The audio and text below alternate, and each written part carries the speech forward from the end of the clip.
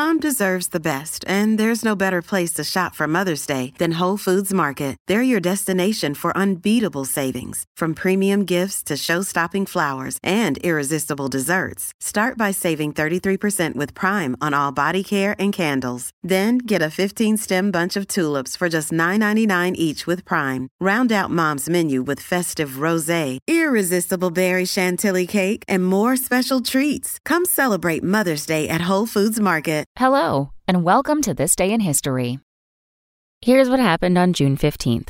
He's known as the father of our country, but George Washington was a retired British soldier managing a Virginia plantation until this day in 1775, when he was appointed to lead the Continental Army. In a letter he wrote to future First Lady Martha, Washington predicted he'd be home in a few months. Instead, he served in the field continuously for more than 8 years before returning victorious to Mount Vernon. Surprising fact, although he eventually ended up winning the war against the British, Washington actually lost many more battles than he won.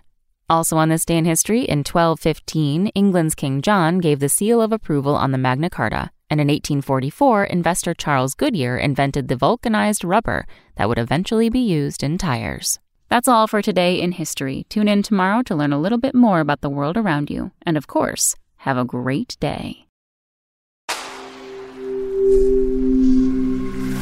Spoken Layer.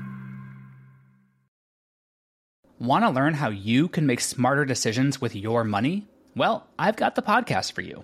I'm Sean Piles, and I host NerdWallet's Smart Money Podcast. Our show features our team of nerds, personal finance experts in credit cards, banking, investing, and more.